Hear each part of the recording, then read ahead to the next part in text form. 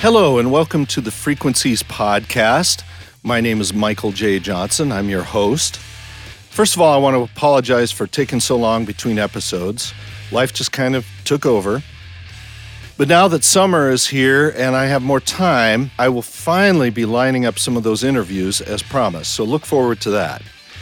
At the end of this episode, I'll be talking about Captain America: Civil War, and the discussion will contain some spoilers. If you haven't seen the movie yet, you can stop the podcast when you hear the spoiler warning, then come back after you've seen it. Unless you don't plan to see it and don't care. But I think you should see it. And it'll be a very short discussion, so, it's not going to take up too much of the podcast because I've got a lot of other stuff to talk about. So a few items in the Things I'm Geeking Out About column. Final season of Person of Interest is here. I was pretty late to the party for this series, so I'm sad to see it go so soon after I discovered it.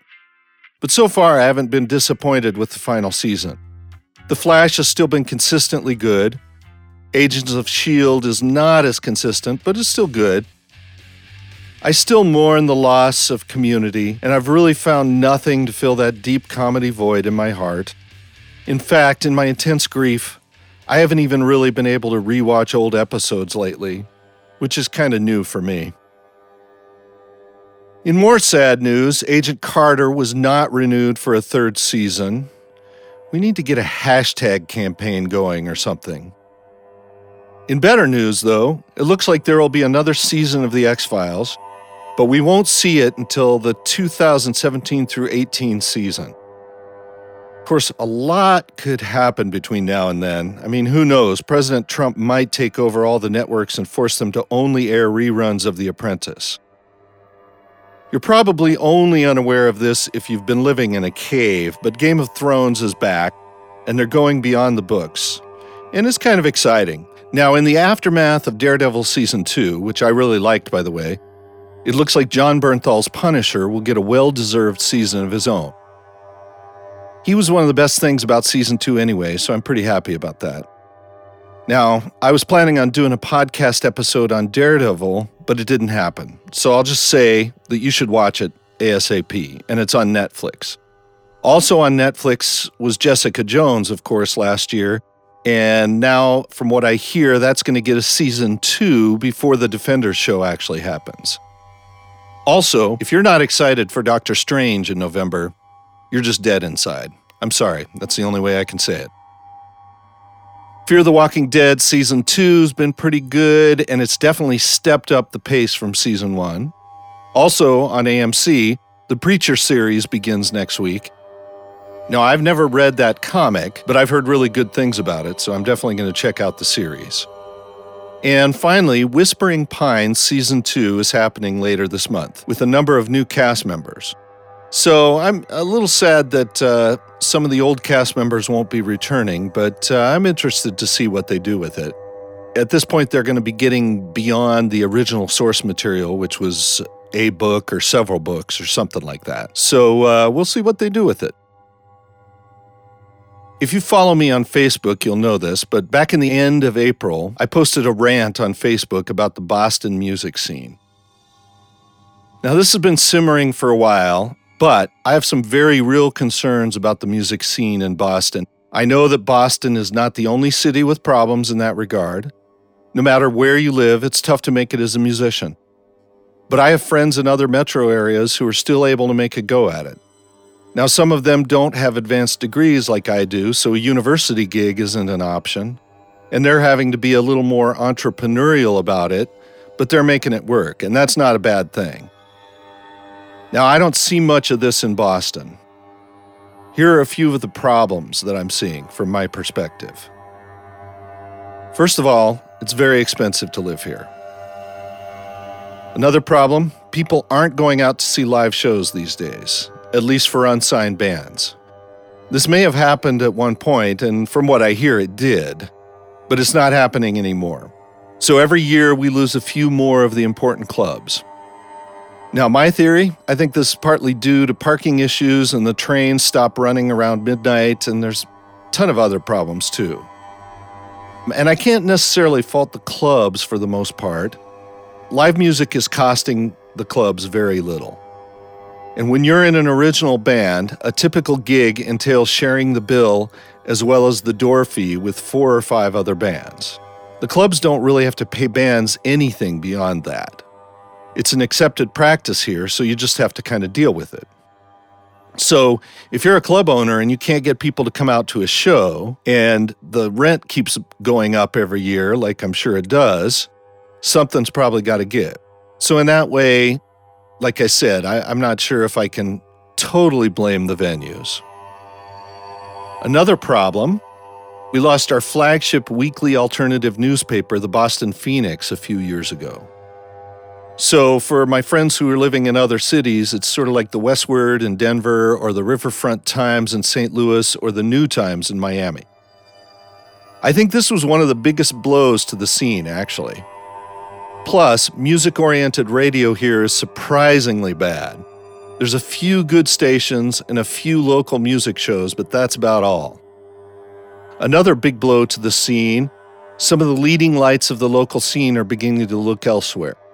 In fact, 2 established leaders in the scene are already leaving to go to the West Coast. And these 2 are hugely talented, and they've been largely responsible for a lot of the interesting artistic work in both music and film around here. And they are specifically leaving because they see no future here as artists. They've been pretty upfront about that. Another problem, there are way more musicians here than jobs. This is made worse by the fact that you have a revolving group of about 4,000 Berklee students. Band leaders, contractors, and club owners know they can get student musicians cheaper, and they do so on a regular basis. This has also, quite frankly, created a real ageism problem. I've heard many stories about this, and it's even more obvious when you look at Craigslist musicians wanted ads and regularly see the phrase, "no geezers." And I had a couple of experiences myself where I was invited to audition for a band, then later found out they were just using my audition to pressure a younger musician to get into line.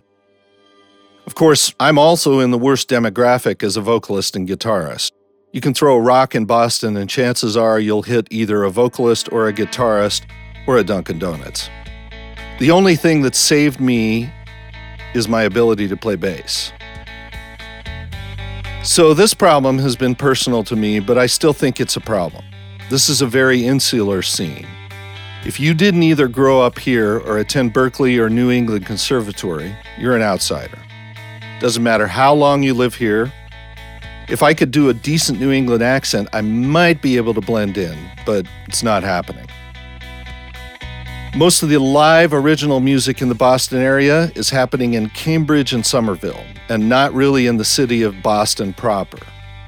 It's partly because the process of applying for an entertainment license is pretty arcane, time-consuming, and expensive, and they only grant a certain amount of them. There's very few all-ages venues or shows here. This is a huge problem. In fact, in the city of Boston, if you have a band member who's under 21, you can't even play in any of the clubs. This seems especially perplexing when you realize Boston's a college town. It just doesn't really make any sense at all. So why am I concerned about this?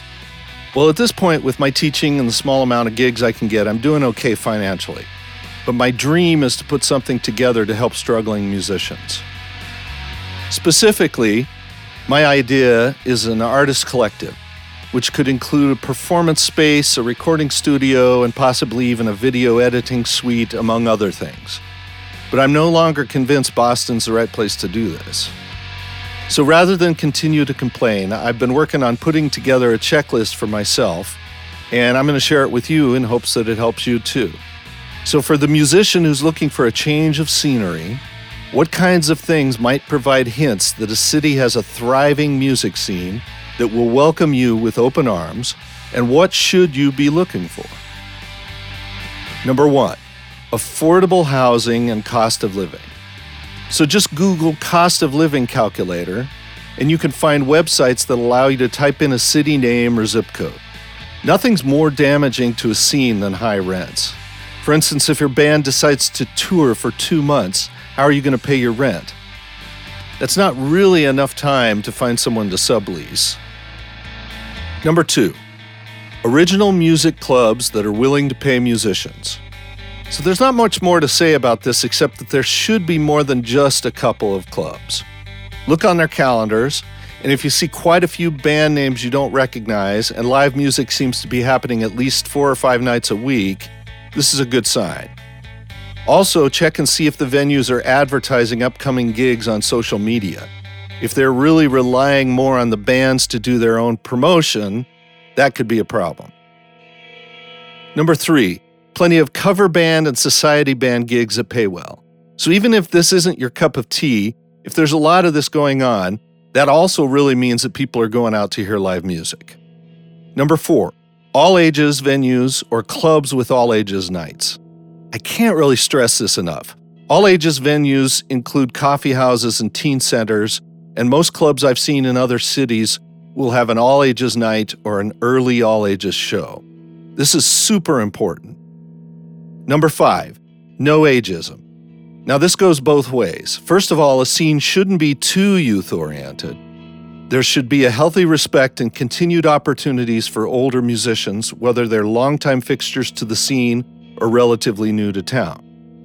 But there should also be plenty of opportunities for young musicians just starting out.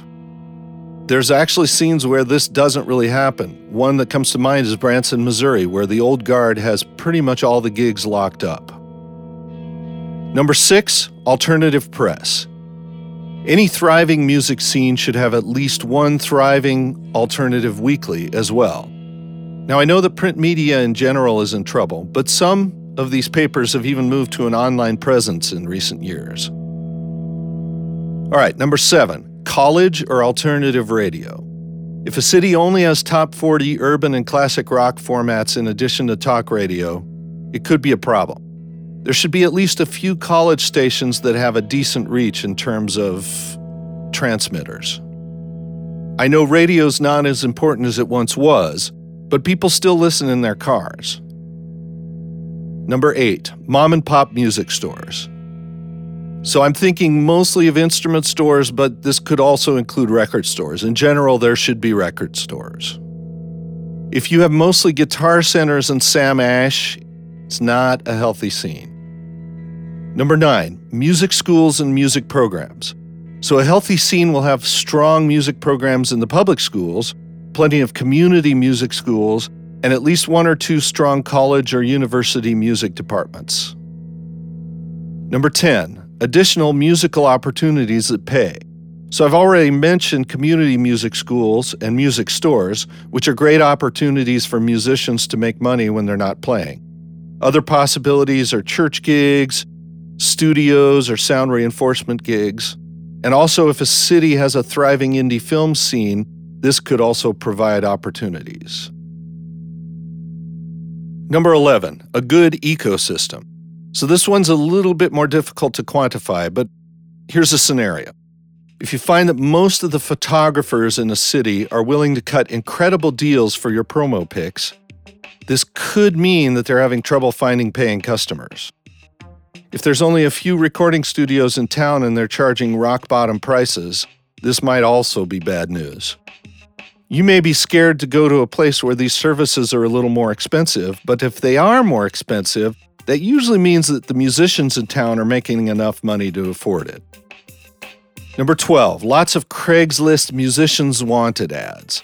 This isn't always the best indication, but it is an important metric. Also, check to see that most of the bands looking for musicians are actually working bands and not just jam sessions or something like that. 13, little or no pay-to-play. Now, this one's a little bit difficult to find out. One thing you can look for, though, is an abnormal number of Battle of the Bands types events in a city. A Battle of the Bands is the ultimate pay-to-play scam. It's a way for a club to get 1 or more nights of free entertainment and call it an opportunity. Number 14, festivals that feature local bands and performers. And number 15, my final one, a vibrant arts scene. So if there's evidence that other types of artists are doing well, this can be a good sign. Look for art galleries, community theater, comedy clubs, any opportunities for local artists. One caveat to this is some cities may seem to have a thriving arts scene with art museums, theaters, a symphony hall, and such, but that could just be an indication that they're bringing in outside talent in the form of touring companies and exhibitions. And I'm looking at you right now, Boston. So that's my checklist. I'm sure there's a few things I haven't really thought of. It's kind of an evolving checklist, but it's a good start. I know that the current mayor of Boston is making the arts a priority, so some things could change in the future. Who knows how long it'll take, though. And a number of the issues I've raised are systemic and go beyond what can really be fixed by government initiatives and efforts. For instance, I can't really imagine what can be done about the ageism problem here, as well as the deep entrenchment and inbred nature of the music scene. So more updates on that in the future as things progress. I'll let you know how it's going. Now I'd like to talk about Prince. As you probably know, Prince passed away a few weeks ago. Prince was a huge influence on me, as a musician and especially as a guitarist. Like many people, I first became aware of him from his 1999 album, and then Purple Rain came out. I listened to the record nonstop for months, learned all the songs, and I actually saw the movie in the theaters probably 2 or 3 times. That was back in the day when it would take years for a video to come out on VHS. And so if you really wanted to try to make sure you remembered everything about a movie, you had to see it a number of times in the theater. Not that Purple Rain was the greatest movie in terms of acting and plot, but it just was a great opportunity to see Prince in action. I've also seen Prince perform live twice. And while I've probably really not connected with his music as much since the Graffiti Bridge album in 1991 or so, I've still always thought of him as a genius, and really the type of musician I always aspired to be. I think his death is a great loss, and I'm really sad that I'll never get to see him live again.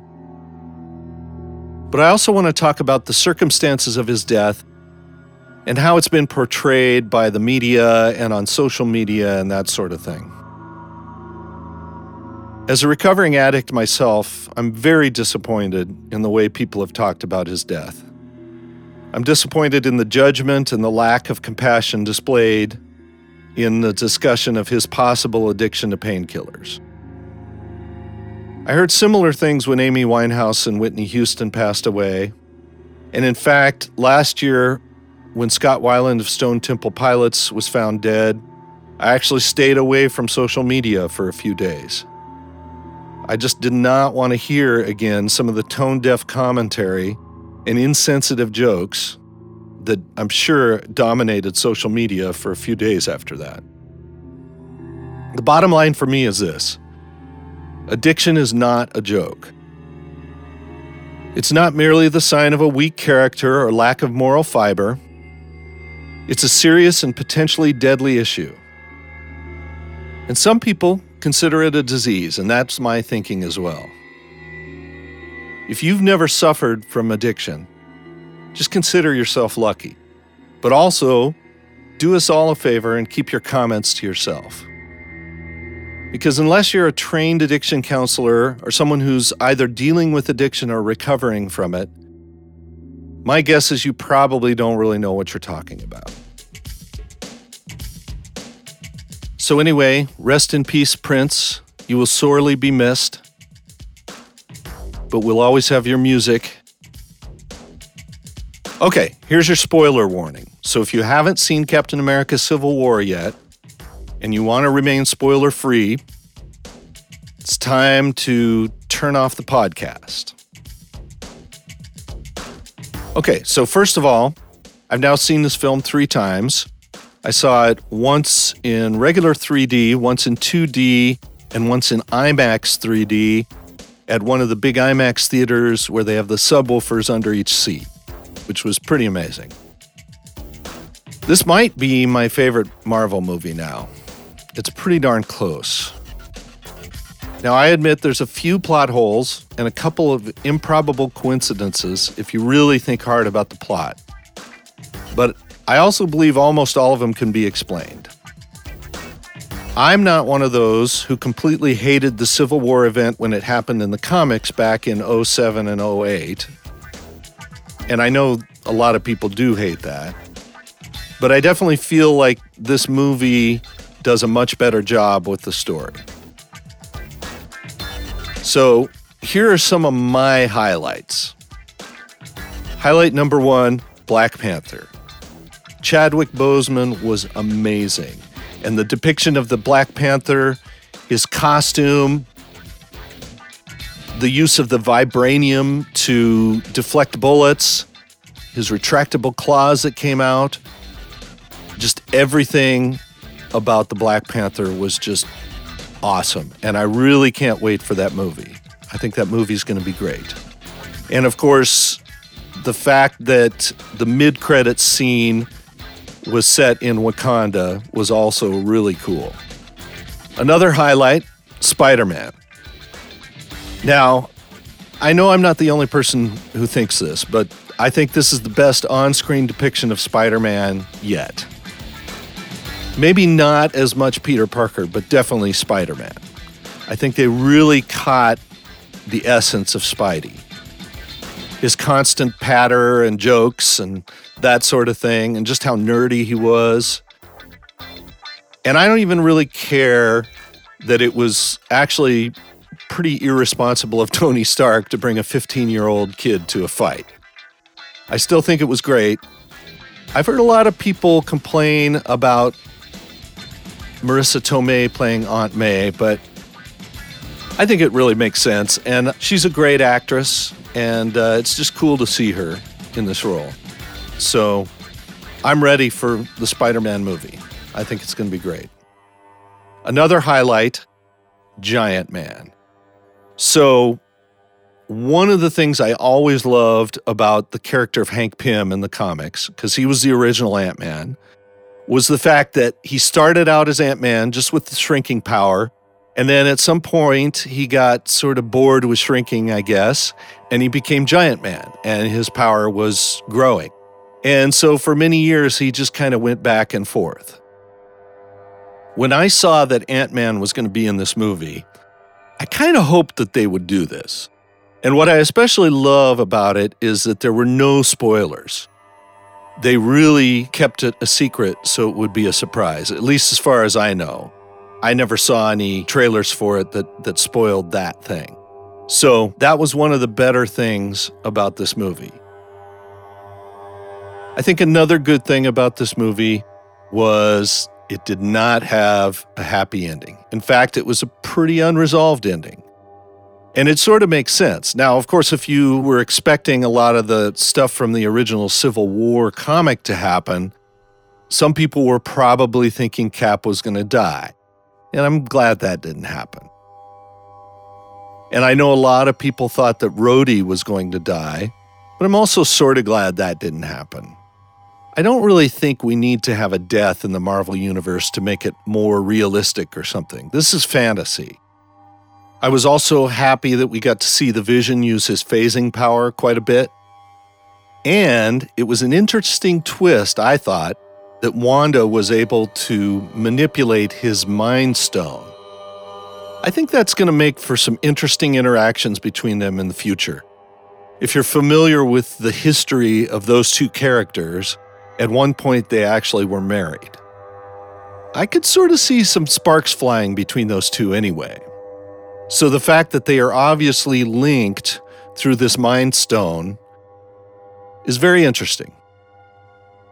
So anyway, if I was to give ratings, I would give it 4.9 out of 5 stars.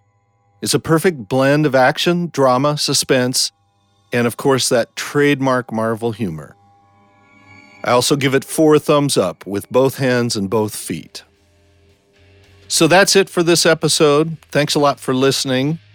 Don't forget my website is michaeljjohnsonmusic.com. You can leave a comment there. If you'd like to review me on iTunes, that'd be great. My Twitter is @MikeJJohnson. And my SoundCloud is soundcloud.com/Michael J. Johnson. Thanks again for listening.